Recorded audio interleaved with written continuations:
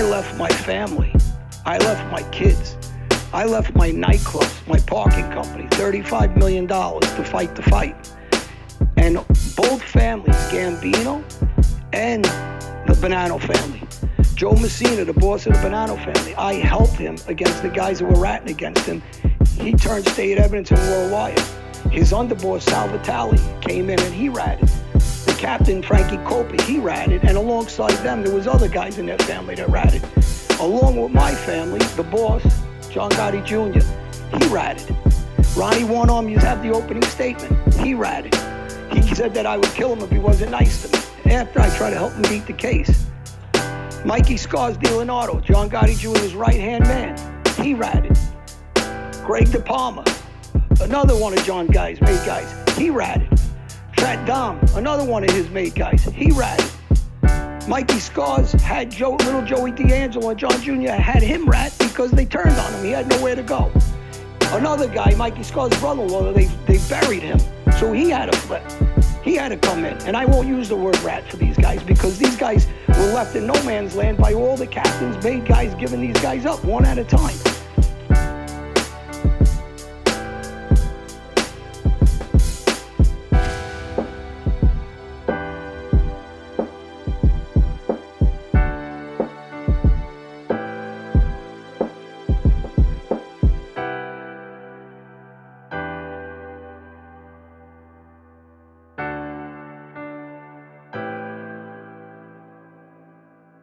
Welcome everyone to another episode of Mafia Truths with John Alite. I'm Felix Savine, to my right, the star of the show, John Alite. Before we get into it, as you can see, and it'll be on display for the remainder of the episode, is Mafia International. It's John's new book with Lou Romano. It is now, are we past the pre-order stage? They've been shipped out, right? Yeah, they've been shipped out. So I guess that we're past that stage. So now that the books are being shipped out. So if you want to buy a book, johnalite.com. We're also selling, of course, those signed baseball bats. Hopefully soon signed photos, the signed books or not signed. You have that option on the site. I think you can also get your previous books as well, I believe. So johnalite.com for all of that. Our Patreon, of course, we always talk about it.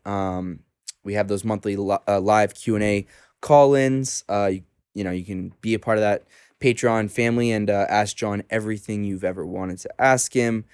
We post everything early there, some bonus content, discounts on different merchandise. So subscriptions start, I think, as low as $8 a month. So come, join, support us. It would mean a lot. So the link to that is in the description of this video. And then I think that's it for all the housekeeping stuff. But today, I think, I know we were talking about it. Let me tell you one thing. Yeah, go for it. Sorry, guys.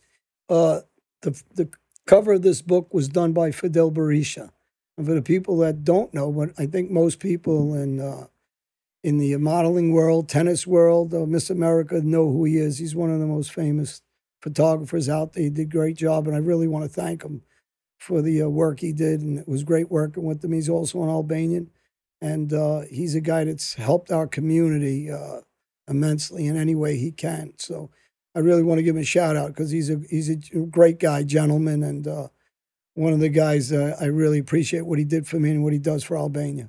And he made you look younger there. I know that cover was done about only 3 years ago. So it's because all you guys write all these comments is stress, man. Yes. Yeah. I got my glasses on. I got to take them. I got to keep them on. Sorry, I had a late night drinking last night with my brother-in-law. Happy birthday.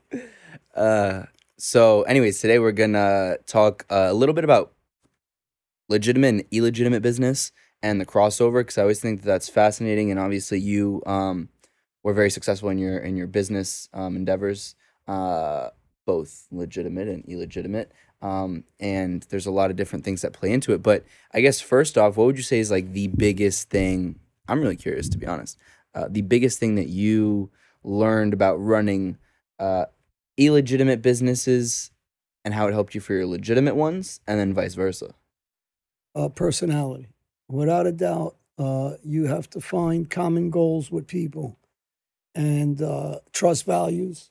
In legitimate business, illegitimate business, and obviously work ethic, to try to work hard and to stay on top of your business, know numbers, and realize how to work with certain people because everybody has different personalities. So you're gonna have to deal with the different personalities in the street or in legitimate business, and with your customers, whoever they may be. And I think your personality of dealing with people and knowing how to adjust your personality to theirs, so that you get along and there is no arguing. And some people are a little more anal with the way they want figures and paperwork, uh, and you try to accommodate them to what they like, what they're comfortable, not what you're comfortable with, but more so what they're comfortable with. So what's like the biggest, I mean, and even today, because you still have businesses today, what's the number one kind of personality trait you look for in someone you're going to work with, partner with, hire? First you're looking at somebody that you're going to that you're going to hire. I think somebody that's very confident. You want people that are confident.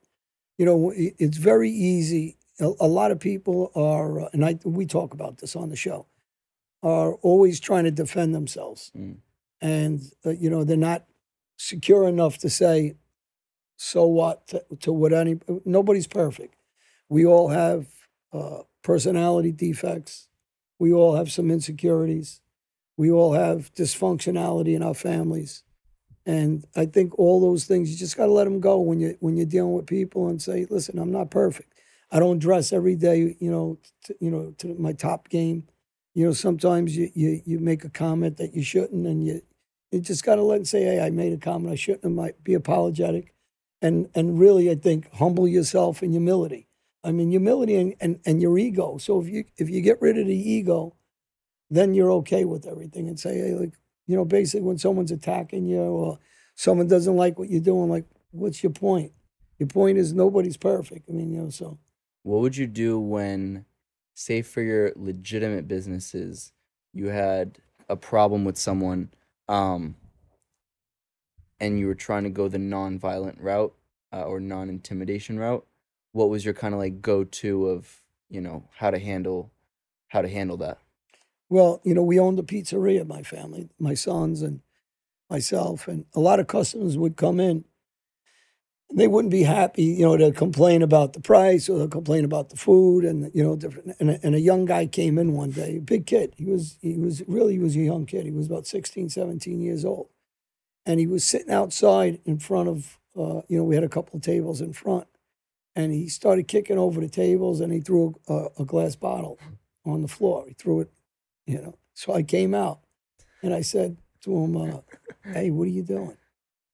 And he got up he goes, what are you going to do about it? So, now. How old are you at the time? This is a couple of years ago. Oh. So I'm thinking to myself, all right, if you hit him, you look like a big dummy because even though he's a big kid, he's a kid. And so you can't hit him. He's threatening you. And he just broke a bottle in front that, there's a lot of old people that come in and walk because there was a train station right there. The steps were literally at my door. So God forbid, somebody fell or a kid fell. So I'm trying to reason with him, and that didn't work. And so I was like, all right, listen, I'll give you another minute. I says to relax and I'll come back out. And he goes, what the fuck? Excuse the language. What are you going to do in a minute? Like he took it that I meant, physically. And basically what I'm saying is go ahead, kick a couple of tables over, do whatever you want in the next minute.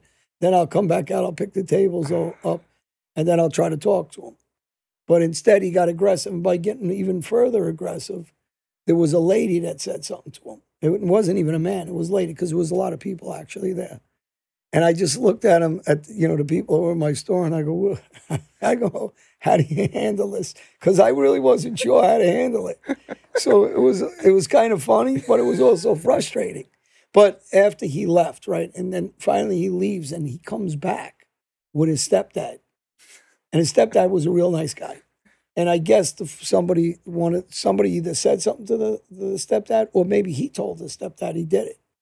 And the stepdad said, can I talk to you? And I said, yeah. I go, listen. He goes, I'm sorry, he's got some issues and this and that. And he goes, and then one of the women that were there said to him, do you know his history? And the father said, no. I go, that's not important. And then they told him.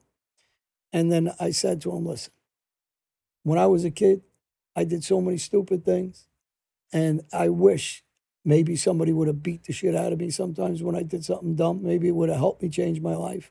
Not that I wanted to hit your son. He goes, believe me, he goes, I don't really know him. He's not a bad kid. He probably isn't a bad kid. Right. You know, for whatever dumb reason he acted like that for that minute, maybe, you know, I always say the same thing. Maybe if you meet him at a different time and he's really a nice kid. And maybe when he went home, he felt bad. Maybe he didn't. But, you know, as a business owner now, all the people that were there looked at it and said, wow, you know, you really handled that well. And I'm saying to myself, I didn't really handle anything well. He said I handled it well. I guess because I didn't get, like, you know, aggressive. And so it carries over because those same customers used to come to my store a lot. And then the ones that didn't, they would tell the next person, hey, he's really, you know, decent guy, businessman. And that goes back to, you know, how you handle people in some, you know, bad situations, you know, and that's just one of many. You still have that pizza spot? No, I went out of business because I didn't handle the rest of my customers well. No, we got rid of it right before COVID, thank God. Yeah, we sold it back, and we got rid of it. But I mean, it was a good business, but you know, that business, people that are in the food industry know it's a 24/7. Yeah. It's really not an easy business like people think. What was like the easiest of the illegitimate businesses back in the day? What's the easiest money one? Drugs? Oh, without a doubt, drugs. Really? Just because the margins are crazy. The margins are crazy. When you It's work, so easy. see, in business, and that's good that you brought that up, because in business, you look to get into a business where your profit margins are good. Yeah. So obviously, in illegal business, your profit margins are great. Mhm. You know, you're talking about whether it's a drug business, sports business. Think about this. Let's go back out of the drug business. We'll talk about the bookmaking business. So if you bet a game, one game, and you bet $25, 5-time bet. When you lose, you pay $27.50. So it's $2.50, $2.50. What do you mean? So when you bet a game, you bet with me, and you bet what they call 5-time bet. 5-time bet is $25. Okay. So when you bet $25, if you win, I pay you $25. If you lose, you got to pay me $27.50. Oh, because it's the $2.50 VIG. It's just right. what they call a VIG. Or did you guys do like minus 110? Well, you lines do. in the back? You do lines too. Okay. So it's the same thing. It's Okay, a line. 50, gotcha. For every 50, it's $55. Yeah. You know. So, okay. So now think about it. At $25, you lose $2.50. So if I have, and now I want to take this in bigger numbers. So if I have 10 people betting, right, and they all lose $25, and the other guy wins $25, Right. I still get $2.50 Right. on the difference. So you bet 25, you lose. You owe me $2.50. He bets 25, he wins. I make $2.50. But now take that numbers by 200 people. Now you're talking about, it doesn't sound like a lot of money, but now you're doing that day and night. There's a reason why Vegas is Vegas. Right. Now, casinos don't go out of business for a reason, because of money margins. Now, the same thing in the food business, your money margins aren't that big. You know, it's not like people, you're working off small margins, but what you need is volume. So, you know, you try to develop a business with volume. And then the next business that is very good, and that's the reason why I went into it, was the nightclub and bar business, because your astronomical numbers in liquor. Really? So you know, you get a quart of vodka and you're selling a shot for, you know, these days, you know, you can get $10, like $12. No, these days like well, 20. a drink you can get 20 and 18 and $25, but you get about 25 shots out of a bottle. The other day I was at a place that was $19 a shot.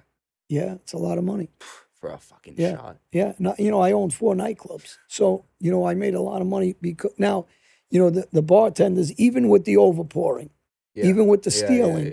But what does it cost you for a bottle of vodka? And then you're getting 20. It's like these days at a club, you could pay $250 for a bottle of Grey Goose that you buy at a liquor store for $40. Right. Yeah. You know what I mean? And now going back to buying it at a liquor store, like you said, but then how about you got guys like us? Exactly. Then they're not buying it legitimately. Right. Huh? We're not buying legit. Yeah. And then, you know, you have a lot of these clubs, for the people that don't know, they water it down. Yeah. They put water in their bottles. Not, you know, a lot of clubs, any legitimate place doesn't do that because it kills your business. Yeah. But some of the like shacky places, they all do it. I mean, it's crazy, but it has actually, in a way, it's smart. Okay, but to be fair though, the club business is fully legal. I mean, maybe some of the ways in which you went about some of the things. Yeah. Of that, what's an aspect back in the day, of course, that were some of like the shady ways that Well, we would make deals with our liquor salesman. So, we'll do business with a liquor salesman. We'll give kickbacks. He'll get me better prices. He'll steal cases for me. Oh. So when I had the glass shop, I would get a guy that, was delivering Safe Flight's a big company, and we used to do business with them. So I would get somebody that, was delivering glass, and obviously he would get hijacked with his glass. And, we'd kick him the money. We'd take all his glass, and now we're selling glass at, basically, 100 and something % profit margin. Right. And, a little bit. So, those are the deals that, in our business. Now, same thing in the machine business. We used to have in all our bars and nightclubs, joker poker machines, they pay out. And this, so there was other angle. You could rig those. And I was going to say, you could set it on levels. So, people, like when they go to the casino, these machines are set at a certain level. Right. That's why the casinos are casinos and they don't lose money. I don't get why. I don't like the machines. I really don't get. Well, I would never trust. What the biggest business in the casino business is? The machine. Oh yeah, business. it's the machines. I mean, when you walk into a casino, you see like some not because they can't lose. Savor, yeah. Oh, they can't. There's no chance. And they lose. and your best as a gambler is your best margins are blackjack. Yeah. So you get a lot of, but you got to know how. You got to know how to play. You got to know how to play. Because you got people, that, We should go soon. Yeah, we got to get back to the casino. Yeah. Well, that's for a conversation for another day. But yeah. But so I'll give you, so on a business level, we'll go into my parking company because I had parking company, and I would go to a restaurant, right, and you would try to manipulate that owner into doing it. He's going to say, "Listen, people are paying $200 as a couple to come to my restaurant. I don't want to have to charge them for the parking." Right. So you would try to convince him into, and here's my sales pitch to a guy that has a restaurant. I'm going to say, listen, let's use a nightclub because it's better. When a guy comes to your club and you don't have valet parking and it's pouring out and he doesn't want to park his car down on the other side if he comes late, he might not ever come to your club. Mm-hmm. You're going to lose a customer you don't know about. If girls come to your club and they don't want to come and be harassed in a parking lot when they're dressed up and they look good and whatever. They don't want guys to bother them in the parking lot. When a guy comes with his girlfriend and he wants to show off and he pulls up with a Mercedes or a Lamborghini, he wants his car up front. He wants his girl to be impressed and he wants to leave it right up front. And he doesn't want to walk through the parking lot. And then when there's older people, they don't want to be able to, because a lot of them can't walk. Or they got back problems, hip problems. So it's an easy sell to go to a club owner and say, do you know how much money you're losing that you don't know what you're losing? And he's going to say, well, people don't like change. But this is how you sell him. You tell him, listen, give me 25% of your lot just for valet parking. And as soon as it's raining and they have a bad rainstorm, is the first day you tell him, everybody loves valet. Yeah. Because now, they're not getting soaked. They come in. You have that champagne drinker that when he pulls up, he's in a VIP spot. And he's the guy that's spending, he's drinking Cristal at your club. And he's spending more money than you got 40 people spending. Yeah. And then the club owner gets used to it. Then you ask him for half the lot. And even as a parking company, I never liked taking the whole lot for valet. Because you want to leave an option to the people that really don't want it. Right. For a lot of reasons. Some people are cheap. But some people don't like anybody in their car. Some people don't trust, and they think people are going to steal what's in their car, inside the car. And for those reasons, it is true, too. So it's good to have an option. You trusted people in your car? No. Yeah, never. And I'm an owner of parking companies. And a lot of times... I feel like it was in your car back in the day. You don't want anybody... No, well, in my car... It was like James Bond. I had to touch to get something, and there was something in there that you shouldn't touch. So it just you had a bunch of bad shit. But yeah, wow, interesting. We used to have a guy that actually would make us a drop spot in the car. The cops know this stuff. We all did it, especially really? Yeah. Well, we'd have spots where we could put guns and drugs and where usually were those? So we had a couple different ones. We'd have one under the side, depending on the car, but we would have it up like the old cars used to have that little hump in the front of your car. So we used to have it dug into there. They would cut something in. Like over your like over No, your wheel? it's in between the passenger Oh. and the driver. And then the other one would be underneath the rug on the front of your Oh, driver's right. I side. feel like that's a common one. Yeah, that's common. And so Then you had them on the door slots. You know, they used to open up the door panel, and there was a way to get into the door panel and put. So you'd have weapons there or drugs. so when you get when you would get a new car, you would then take it to a specific guy who knew it. Well, our friend did it. Yeah. Interesting. It wasn't a specific guy, because if it was a specific, he might give you up if you Yeah. go out. Say, well, here's this thing. And so like in your main car, say, how many little drop spots do you have? No, just one. Just one. But you would keep, like when we were moving around, especially when we were moving with drugs, it was good to How have much it. how much could you keep in there? Well, it was big enough, I guess, to hold a key or two and a gun or two. Not bad. Yeah, it's not bad. I mean, a lot of guys, when they're traveling cross state, they put it in. There was so many places they put it. Put it in a wheel well. They put it in within somewhere inside the trunk. They would do something. I didn't do any of that stuff. Did you ever have any interactions when you had like a lot of? Actually, you told me the other day, like when you would have a lot of drugs on you, your worst interactions with the police. That must be stressful. Well, I used to take a taxi a lot, Right.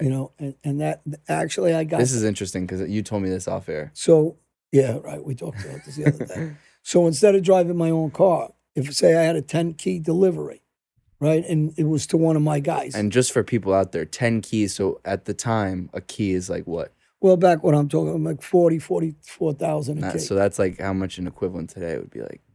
Oh, back then you're talking, it's 400 and something, 450,000, and then when you cut it, it's like near $1 million. So that's so if you have about 10 keys, you could have close to, all said and done, like about $10 million equivalent today. Yeah. What you're traveling with in a little taxi cab. Yeah, an equivalent to that. Yeah. You're not. Well, you must be stressed when you're traveling with that. Well, you still a little bit, but here's the thing: you're calling a taxi, you're putting a bag on the floor, right? Now, a cop told me to do this, so. And the cop that used to work with me. And the reason why is because, say they do catch you, and say your print is on the bag. All you got to say is, I was in a guy's taxi. It was by my feet. I touched the bag to move it over. And I looked, I was curious to see what was in it. To be fair, I don't think they would believe you looking at you. Well, no, it doesn't matter, but as a defense, I know what you mean. Yeah, legally. As a defense legally, your lawyer can use this and say, his hands are on it, because he was like, wow, what the hell is this? And I started, you touched it. So now, even if your fingerprints are on it, but say they pull the cab over and they ask what that is, it ain't mine. How do they say it's yours? Unless they had an investigation, they were following you and they seen everything. So you would take taxis frequently to all the do time that? when I did deliveries. When I had hands on, I hardly had hands on. Would you ever this might be a stupid question, but change taxis in case you I felt thought you were going to say, would you ever use any of the... No. Yeah, once in a while. A little time, take a little bump for you guys out to use. Yeah, everybody knows how that goes. But would you ever have to change taxis or change to... No. No.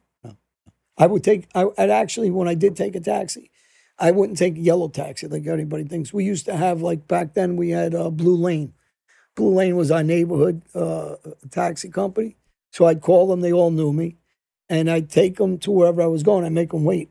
So I'd go, I'd come back, and I'd keep the same guy.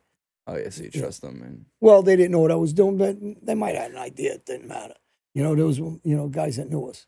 Wow. So you would say, in order of the most profitable illegitimate business, drugs, bookkeeping? The most profitable drugs, obviously. Drugs, and I'm going to tell you something, the most profitable legal business is the parking industry. Yeah, we talked about this. This is a business, It's crazy. no matter where you're going, Can't give too many seats. people got to park their car. We got to do this. I know that. We got, and I'm going to tell you, here's another thing I used to do. You'd go to a good nightclub, and they have a parking company, and whatever the parking company's doing. If it's not a big company, you go talk to the owner. You try to get to know the owner before you sell. And this is back to legitimate business now. Before you pitch a guy to do business with him, you're better off.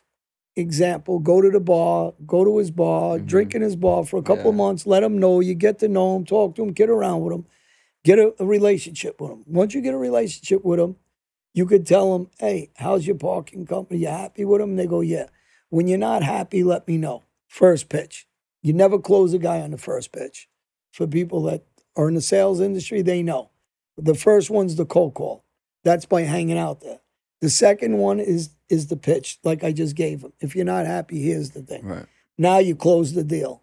Whether he calls you or not, after the third, now you go back again and you say, how's things with the guy? You still happy with him? Yeah, I'm happy with him, blah, blah, blah. Now you try to close him and tell him, Yeah, how listen. do you make him not happy with him? No, we're not at that point yet, Okay, but we're at another point. So now what we're going to do is we're going to take him and I'm going to pay attention to how much money they're making. So I'm going to send one of the guys that work for me. I said, go outside and count cars for me. So they'll click on a Friday, on a Saturday, we'll put some time into it. And I'll get an amount of cars. Say they're parking 200 cars and they're charging, it depends on when I had my business at the beginning. We only charged $3 a car. Then we had it up to $10 a car, $15 a car. Like Tennessee, I was in Tennessee, we were charging $25 a car. Believe it or not, the valet parking business in Tennessee is just as big as New York. How'd you get to Tennessee? We were in 6 different states. So we were expanding all over. But what I'll tell the owner is once I get a car count, I'll tell him, listen, obviously it's not legal. I don't think it is. But it's definitely a gray area. I go to the owner and say it was you. And I said, listen, I really want this account. Now you know me, so we're just talking regular. And he's like, John, I like the guy. He's a good guy. He's a good kid. I go, forget all that. I'll give you $50,000 cash. I'll give it to you up front. Give me the account. I says, and next year we'll talk about it. Plus, I'll give you a percentage of the let me run the business. Give me 90 days. Let me see how much, I already know the numbers. I just tell them that. It is $50,000 up front. Give me 90 days, and then I'll give you a percentage of whatever I'm making a week. We'll work out a number. And, most club owners would tell you, I want, say, $5,000 a month. You never say yes to that. Because just in case you're having a bad month, you tell them, listen, I'm not in the nightclub business. I'm in the car business. I'll give you per car. So if it's 500 cars, I'll give you $1 amount per car. But I'm never going to give you an amount that's unforeseen because maybe I had a bad month. Maybe it rained on me. Maybe it snowed. Maybe he had a fire in a place. Now I owe him the money. Right. So these are That's some good of the business techniques. advice. Now, the next thing you would do is, you'd go to these townships and find out who just got a permit to build a club somewhere. Right. When they do get it, I'm giving everybody advice in the car business. When you get that information from the township, now you go around to everything that's existing in the area of parking lots that are open pieces of land, and you go lease them. So now that club owner's got to come to you because he's going to find out who owns the lease on this property, and he's going to find out it's me. Now you're in the driver's side. So now he's got to come to me and say, hey, can I lease this property? I'm like, no. And he goes, yeah, well, he's going to try to convince me because he's got a nightclub. I said, I'll tell you what, I'm in the parking business. And he's like, oh, you're in the parking business? Thinking that I just had the lease. Meanwhile, we already did it because of that. So, you're controlling the industry. And while you're sleeping, all your lots are making you money. Yeah. So passive income is the best income you can get. We both know that. Yeah. Yeah. Wow. So anybody looking to make money without going to work, there's a guy that's a billionaire. He does talks. I forget his name. And he talks about, I work 70 hours a week without going to work. And this is what he talks about, businesses like this. It's crazy. It's crazy. So you would say, in order, though, drugs, parking, more profitable than bookkeeping? Bookmaking's a great business.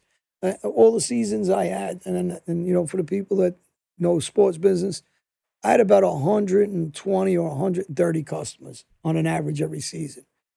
Out of 100, when guys are playing suckers, I'm talking guys that just regular every day, not handicappers. There's some sharp guys that could beat you if your points aren't right. In other words, you get a line out of Vegas, you got to be on top of your line. The line moves sometimes with the action, so they can beat you. But if you're sharp, they're not beating you. But out of 120 guys, trust me, I'm beating 118 guys, 110 guys, 105 guys. A couple guys are going to beat me, but they're not only betting with me, they're betting with other bookmakers, and they're going to be losing with them. And I'm talking about just the regular we call suckers. Now, the sharp guys, they'll bet college basketball is a sport where they can... The lines move crazy. They can kill you there if they're sharp. Yeah. And, so you have some sharp guys. And by the way, there's a guy, for the people that don't know, there's a guy, John Massa, who is, he gives picks of the week. He's on YouTube. So this is a guy that grew up in my neighborhood, really sharp when it comes to the sports business. His father was in the sports business. He knows the sports business in and out. And he does a YouTube now, giving advice on games. He gives, I think, 2 or 3 picks. And the next day he'll review his picks. And he's a guy, if somebody's is gambling, actually you should do that. And follow his YouTube and see how you do and see how he does for you. But I'm telling you personally, I know him since he's a kid. And he knows the business. He's really a sharp handicapper. Did you ever have any casinos? No, I didn't have, we always had games. We had dice games. We had, so we had different, obviously we ran. How hard do you think it is to open a casino? Underground, like we did. Anthony Ruggiano used to run them all. For people that don't know, Anthony, and by the way, we're all in a different, you guys know we tell these stories, but, Anthony's been helping addicts and alcoholics and, any people that need help for 30 years. He's got a track record of doing the right thing, and Robert Engels. And hopefully I'm on the same path for the last 8-9 years. And, I hate the negative stuff, and, people are going to always attack. And that's just life. You got haters and things like that. And we got people that, want to do stuff positive. So hopefully the people that are listening is you guys are on the same message of doing positive things for positive people. I mean, listen, some of the stuff is good stories. For me too. We all laugh about it. But on a positive note, really, I wish that people that are listening to us listen to this stuff and take the negative street stuff and put it into legitimate business. Yeah. Because I want to tell you something. I say it all the time. I go to jail, and I met guys like Joe McGee. He was an Aryan brother, right? Changed his life, whatever he did, cooperated. He was one of the most intelligent guys. Like, if I had to survive on a desert island, I'd be dead because I can't figure nothing out. I'm not handy. This guy was doing everything with electronics, with wood carving, just amazing. He was a little, sorry, Joe, if you're listening, you're a little bit of a bug, but very, very smart. Very smart guy. Interesting. And you wouldn't know it by looking at him because he looks like a thug. He looks like a street guy, but smart. Me, I look like I might be a little intelligent, but I'm dumb as a stump. So then how many, are you doing all these illegitimate businesses at the same time generally? Yeah. When I got prosecuted, one thing I got to give credit to the prosecutor, and he's pretty smart. Jay Tresman, I'm giving you a lot of props. So when him and Ellie Hornig, a couple of these guys were prosecutors. Ellie Hornig was prosecuted you? Was involved in one of the cases. Wait, yeah. Is that the one that's is he on CNN now? Oh, you don't watch CNN? I forgot. Don't make me say what I want to say. No. No, I won't. Listen, I think Ellie Hornig is. He was a prosecutor, and then I think he got involved with CNN. Honig? That's him. Honig? Yeah. Wait, that's so funny because he popped up on some. All right, tell me. Now that you got into this, if it's the same guy. Wait. I'm going to pull this up. Let me see his picture, and then I'll know. This is funny. So somebody this guy. Can we make that bigger? Yeah, I forgot. We need to make that big. My eyes. I forgot you're old. Hold on. This guy. Oh, yeah, that's Ellie. Wait, so he was on your case? He actually was one of the prosecutors on I wanted to get him on my show because he was case. saying something interesting about criminal defense that I heard him in a talk or a podcast or something. Oh, he's a really smart guy. So he knows you. Yeah, let's get him on the show. Well, let me tell you something. Because he's out of New York.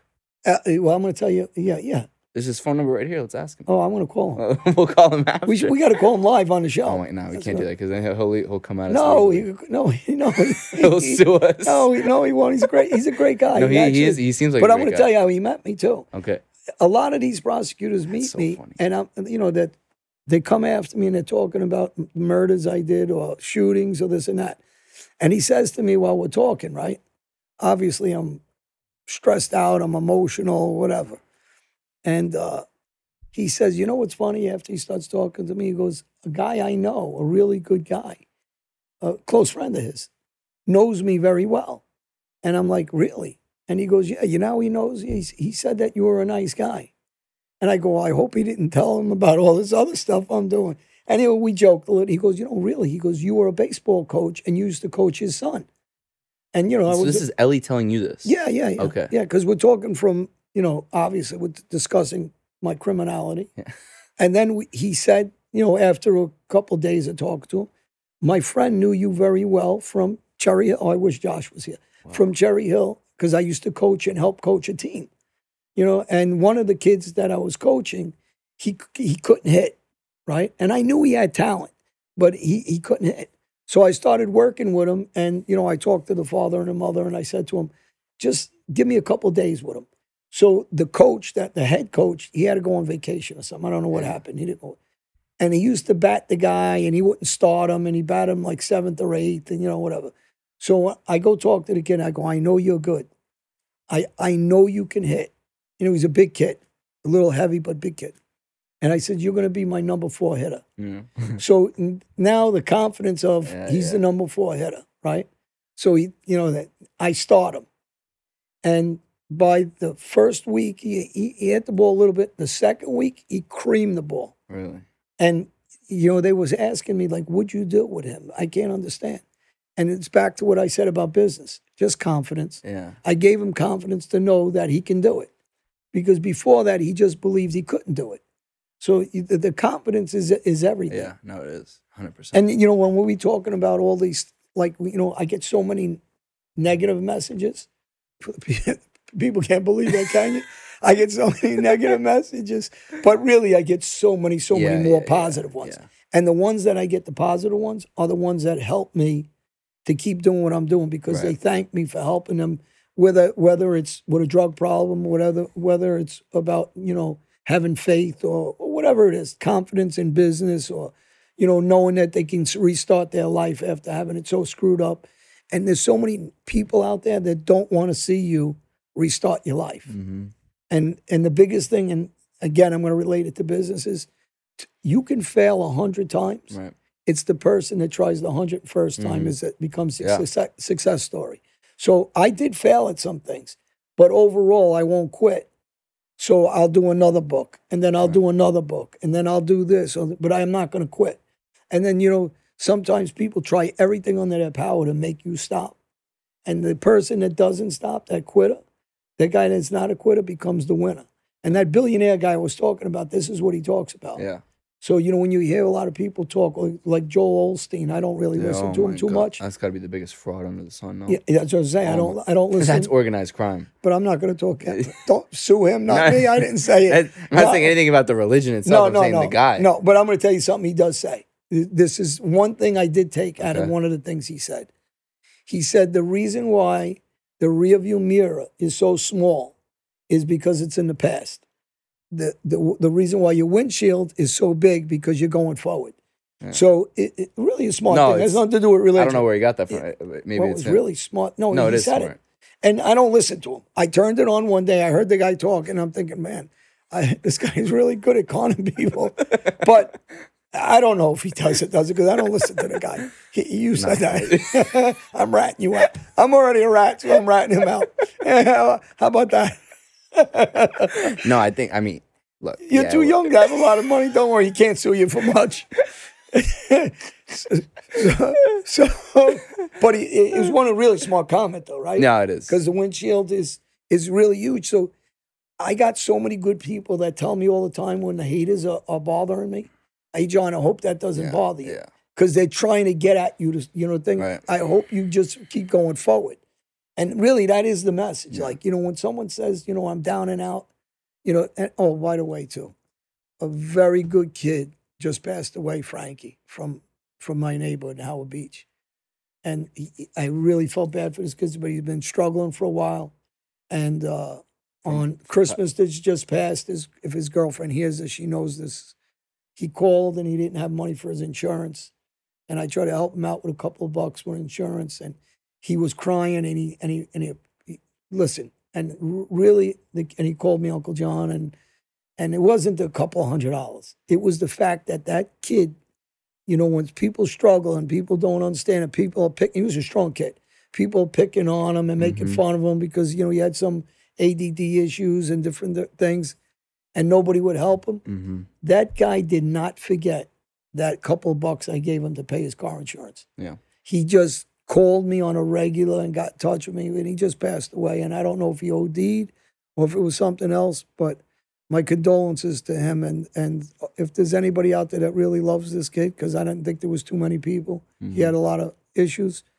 And I just want to say out a prayer and condolence for him, really. And, we're joking around about, while we're talking about this, but he's one of those kids that I do this for. Yeah. That hopefully, although that I maybe gave him a little happiness in his life, that he really struggled.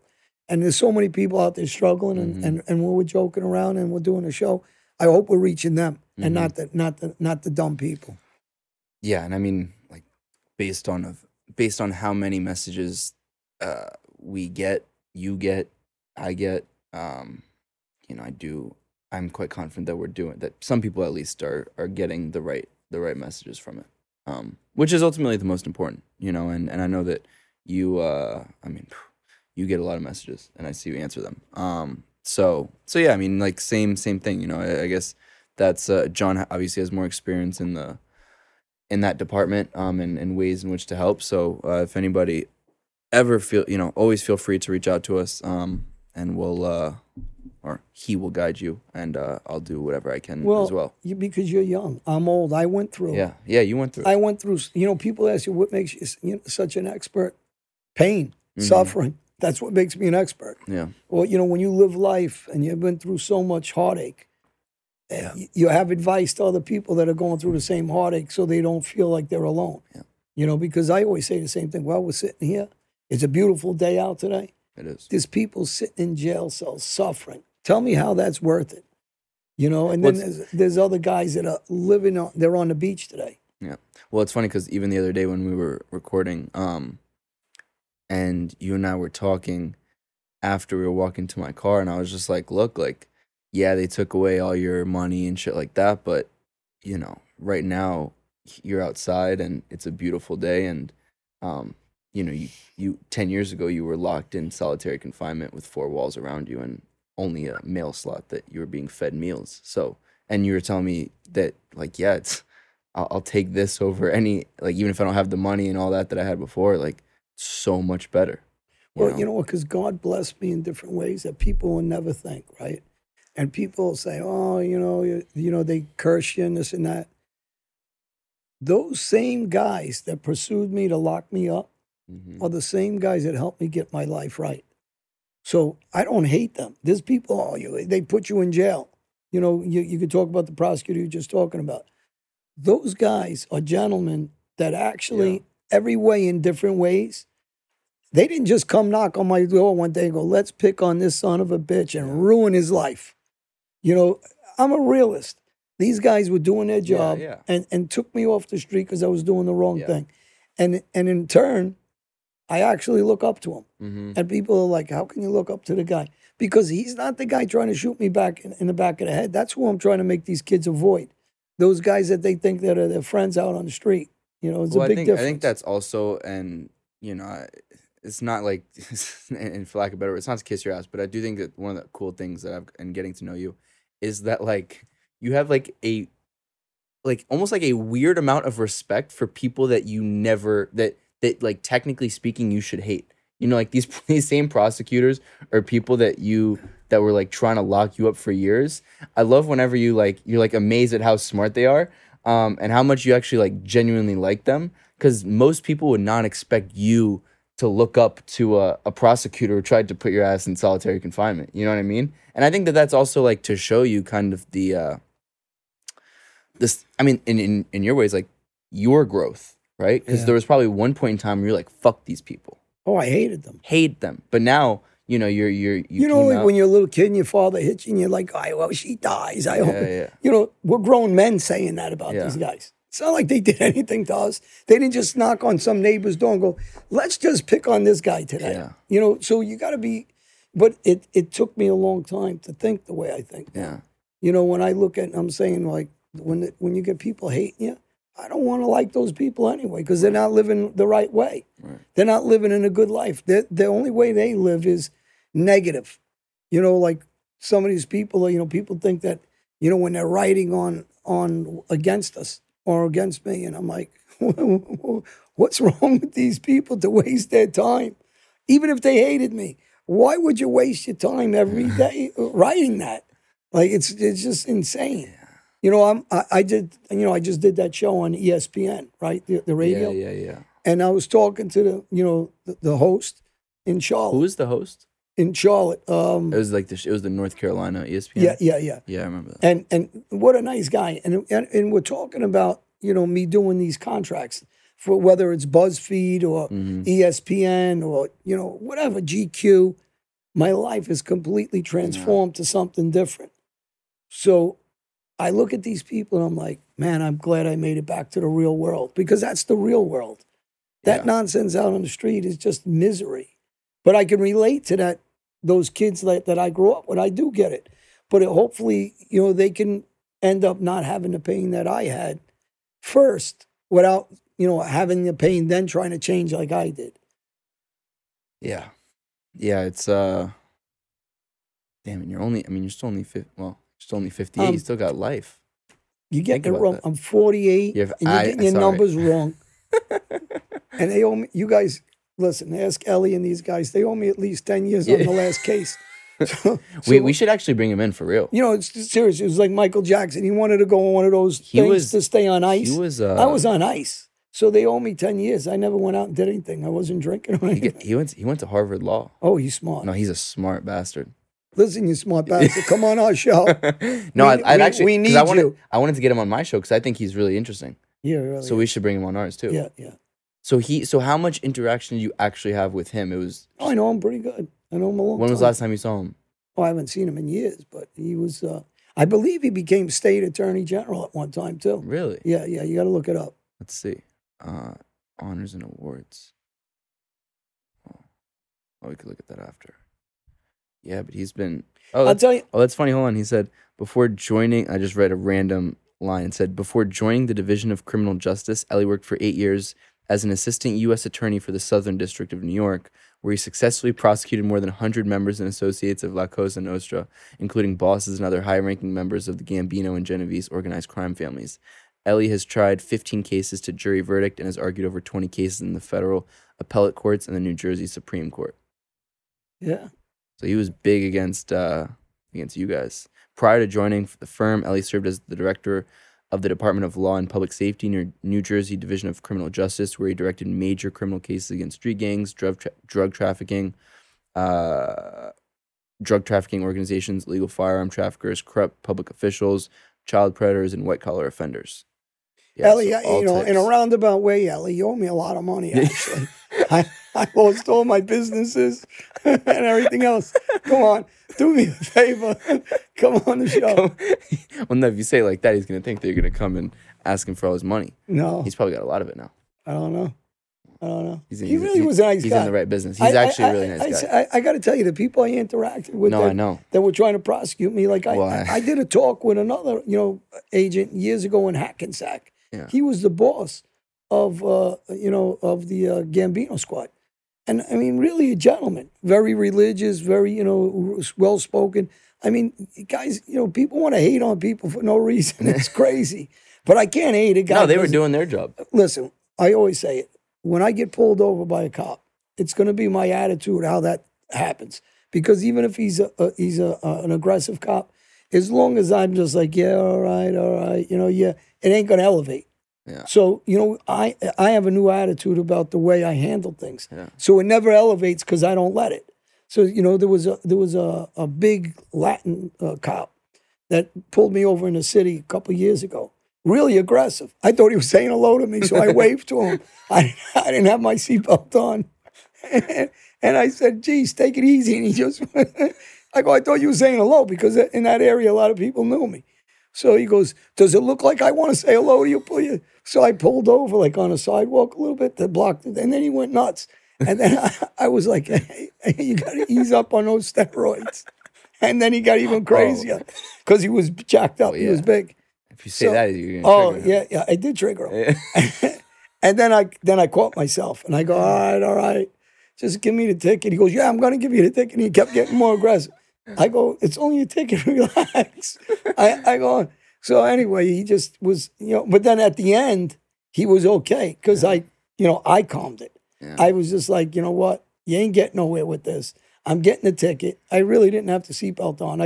I was pulling That out. was the ticket? Huh? For the seatbelt? It was just a seatbelt. Oh, my But God. he went like this to me. I thought he was saying hello. So I waved, and he's chasing me on foot because he thought I was trying to get away. I started laughing. Another time I got pulled out. Is another funny story. When I first come home, I got Frank Sinatra on. I got my convertible top down, and I'm in a BMW convertible. And the light must have changed. So the cop's like, puts the sirens on.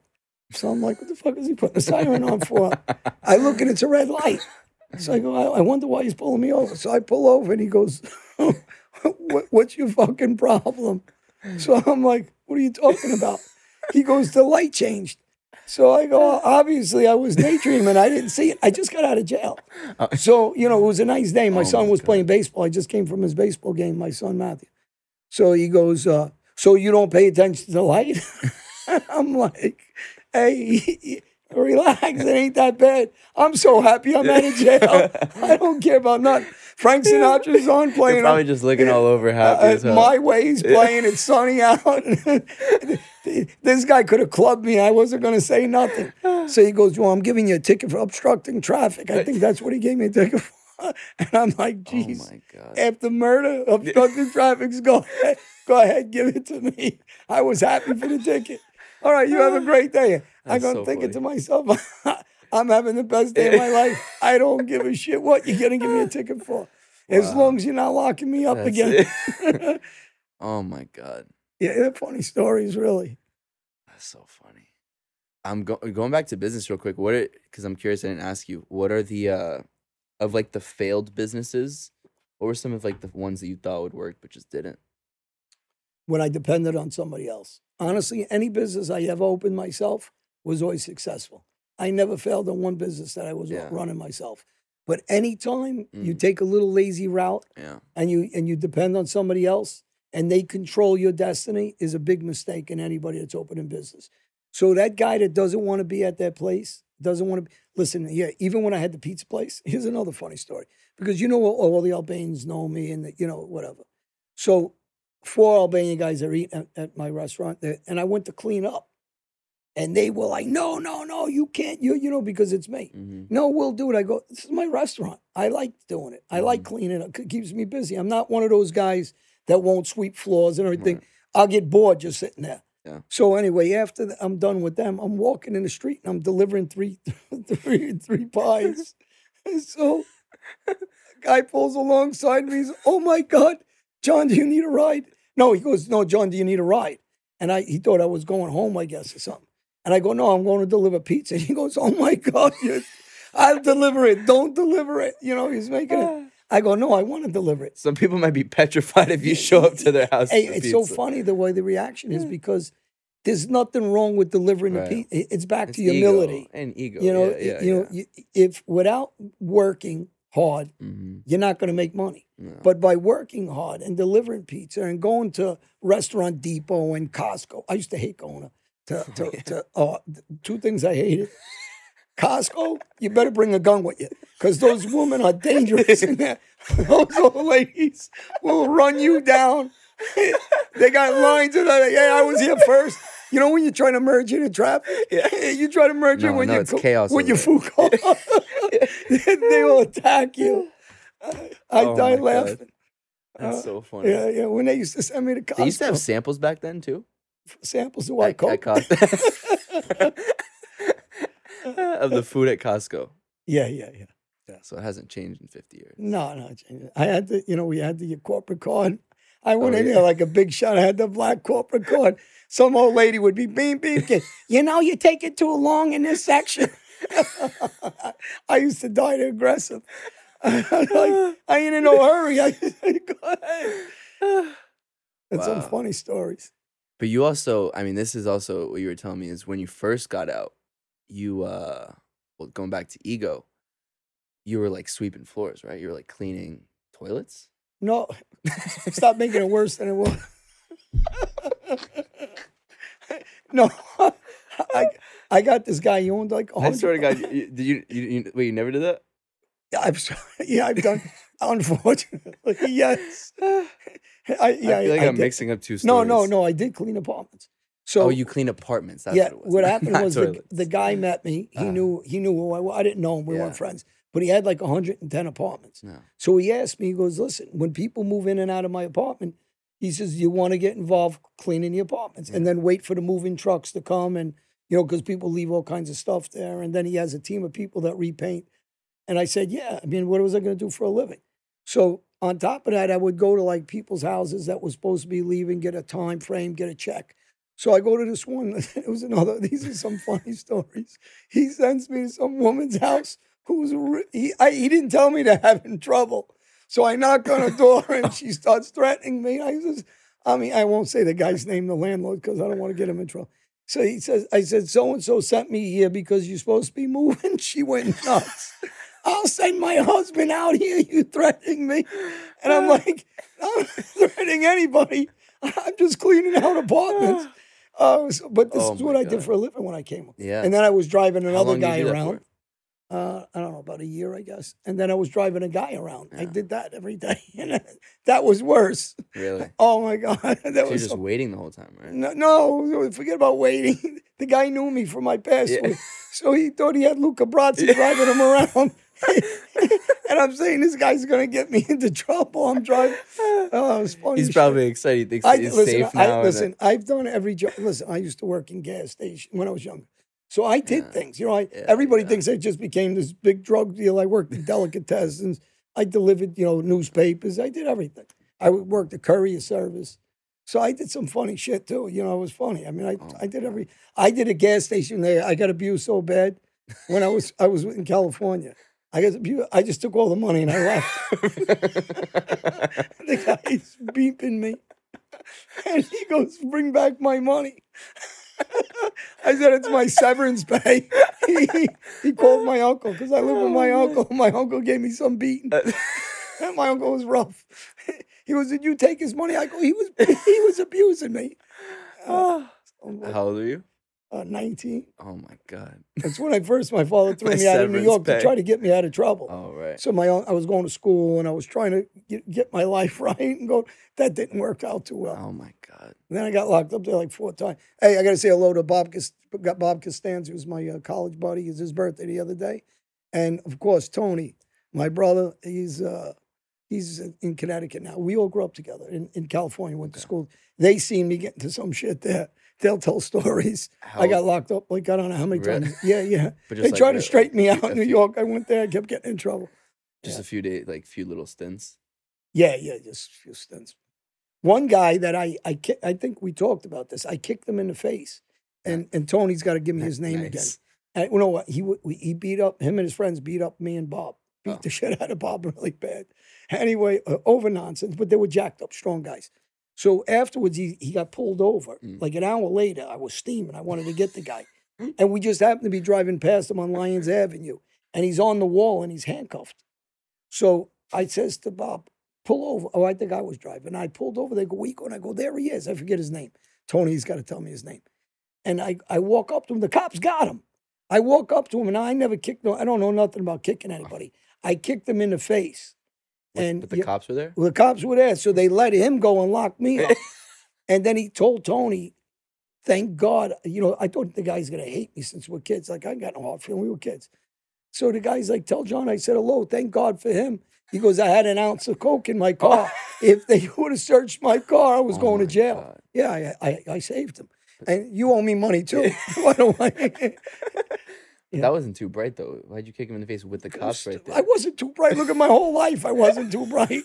If I was too bright, I wouldn't have been in jail so much. I get awards for not being bright. I admit it. Oh, my God. That's so funny. So how long were you in California for? About a year. But then I went back and forth. L.A.? L.A., Saugus, Valencia. I was all over. San Fernando Valley. Then I used to go back all the time to see these guys. I go visit them and, whatever. And you would just... Then I came back later on successful. Right. I'm pulling up in limousines and I'm drugged there. Before that, I didn't have 2 cents. Yeah. So, I went back like a kid, with an ego showing off. Right. that I made it. You know, I'm trying to show them I made it. My girlfriend at the time, you know, come from, you know, a money family. She had a beautiful house and pool and, you know, and I came back showing off. I stayed in a hotel, Hermitage, you know, at a, you know, it was a townhouse, not townhouse, 2-floor hotel apartment. You know, all big shots stayed there. Pavarotti. Pavarotti was my next door neighbor. I didn't know who he was at the time. I invited him for a party. He giggled at me. And, you know, I told him, you want to come over? Because I was throwing a party at all Cristal. He left. Later on, I found out who it was. I'm an idiot, you know, young kid dummy. But I stayed there. It cost me $2,500 a night, I believe, at that time. Jesus Yeah. Christ. Yeah. You didn't give a fuck at the I time. didn't care. I was showing off. You know, I was a young kid trying to show off that I was successful. Meanwhile, all the bus boys tell me, you know, the bus boys are young. So they're like, everybody knows you're a drug dealer. You know, I go, yeah? That's how stupid I was. I go, yeah, how you supposed to fool them? I'm 20, 21 years old at the time. You know, so. Wow. Yeah. How much money do you think you had when you were 20, 21? I started making money. I don't know. I spent it so fast, though. I was like, you know, just as I was making it, I was spending it, I was showing off, and I'm Cristal and girls and cars and, you know, just stupid. When you go to California, What do you think I was cleaning houses when I came home for? would you fly to LA? 'Cause I know you don't like to Yeah. fly. I used to fly. Yeah. You didn't like to fly back then either. I mean, I fly to Europe now. I'm going to I film. know you do. I mean, I got no choice because I won't get there that way. I take a boat. I take a cruise. Yeah, I fly. I mean, I'm not the greatest guy with flying, but I fly. I mean, I don't like going. I got to have room, so I'll fly business class wherever I go because I got to move around. I can't stand being stagnant. And then whoever's sitting next to me will want to fucking kill me because I won't sit still. I'll get up 100 times saying, "Excuse me." You flying to Europe business? Yeah, we're going to film. Yeah, business class. Yeah. There you go. Yeah. Some good treatment. Yeah. All right. I think that's good for this episode. This was quite fun. Yeah, we need Chris Chaos. Yeah, Chrissy Chaos is gonna come Chris, soon. when you come back, you're coming Chris back. DiStefano. And you could start abusing me again. And I like your jokes. It's all right. No, we have. And we got a baseball bat for you, Chris. That is true. And we have, so we're going to, well, I guess spoiler alert, we're going to have Chris DiStefano, fantastic comedian. John was on his show, Chrissy Chaos. Go check that out. We're supposed to have TT Jerry when we're. My boy TT. I want TT back. Your girl. My girl. Your girl. Well, that's between me and him. That's not your say. Well, we're going to edit that one out. Your girl, TT Jerry, is coming back on the show as well. So we're going to have TT. We're going to have Chrissy D. We're going to have maybe Homeless Pimp will make an appearance. I hear he wants to come in. TT's funny, I got to say. TT And is- Homeless Pimp is very funny too. Smart. They're smart good guys, really. All Smart kid fella. aside. And And I'm still after Sal from oh yeah, from Impractical Well, we're Joke. Sal, we're going to see you. we're gonna come at you in a different way. We're going to come at you in a different way, Sal. So yeah, we're looking forward to having Chris on the show in sometime in September. But in the meantime, you and I are out to Europe in different places, and then we'll be back. But anyways, Signing out. JohnALite.com. This book that's been sitting here that you've been looking at for about an hour, and I know you really want to go buy it, so go get it. JohnALite.com. He'll even sign it. He'll personalize it for you because he's that much of a nice guy now. And he's got a whole lot of other good stuff on the site. JohnALite.com. I'm Felix Levine at Felix.Levine on Instagram. My YouTube channel, I have interviews with this guy. I have interviews with a lot of other people. Go subscribe to that. That would mean the world. You are at True John A. on Instagram and Patreon. Please join the Patreon. It is it's a lot of fun. I think people are starting to really enjoy those call-ins, and we're starting to really try to get to know those people on the Patreon and know them by first name. And I guess as we continue to have those live call-ins, they call in multiple times. We get to know them. We get to know a little bit about their story. We have some cool fans from all over the country, all over the world. Hey, and you know what? Seriously, for Patreon, the people that called in on our last one, and I said something, and I really mean it. For the people out there that had some troubles in their life or trying to overcome something in jails, I want you guys to call in because you guys are the ones that, people hear from us. I want people to hear all the stories about all you guys. And the ones that just called in, the last one we did, and I told them that they don't realize how many people they're helping with their stories. Because those call-ins mean so much to the people that are going through some shit and think they're the only ones going through it. Because we're all struggling through something. And I think the call-ins are very, very important for other people to hear your guys' stories, not just our stories all the time. 100%, 100%. And no, we really have a lot of great people on the Patreon, you know, that like consistently write in, consistently call in, some veterans, some nurses, some we had an engineer the other day. I think it was an engineer or an electrician from San Francisco. I hope I didn't butcher that.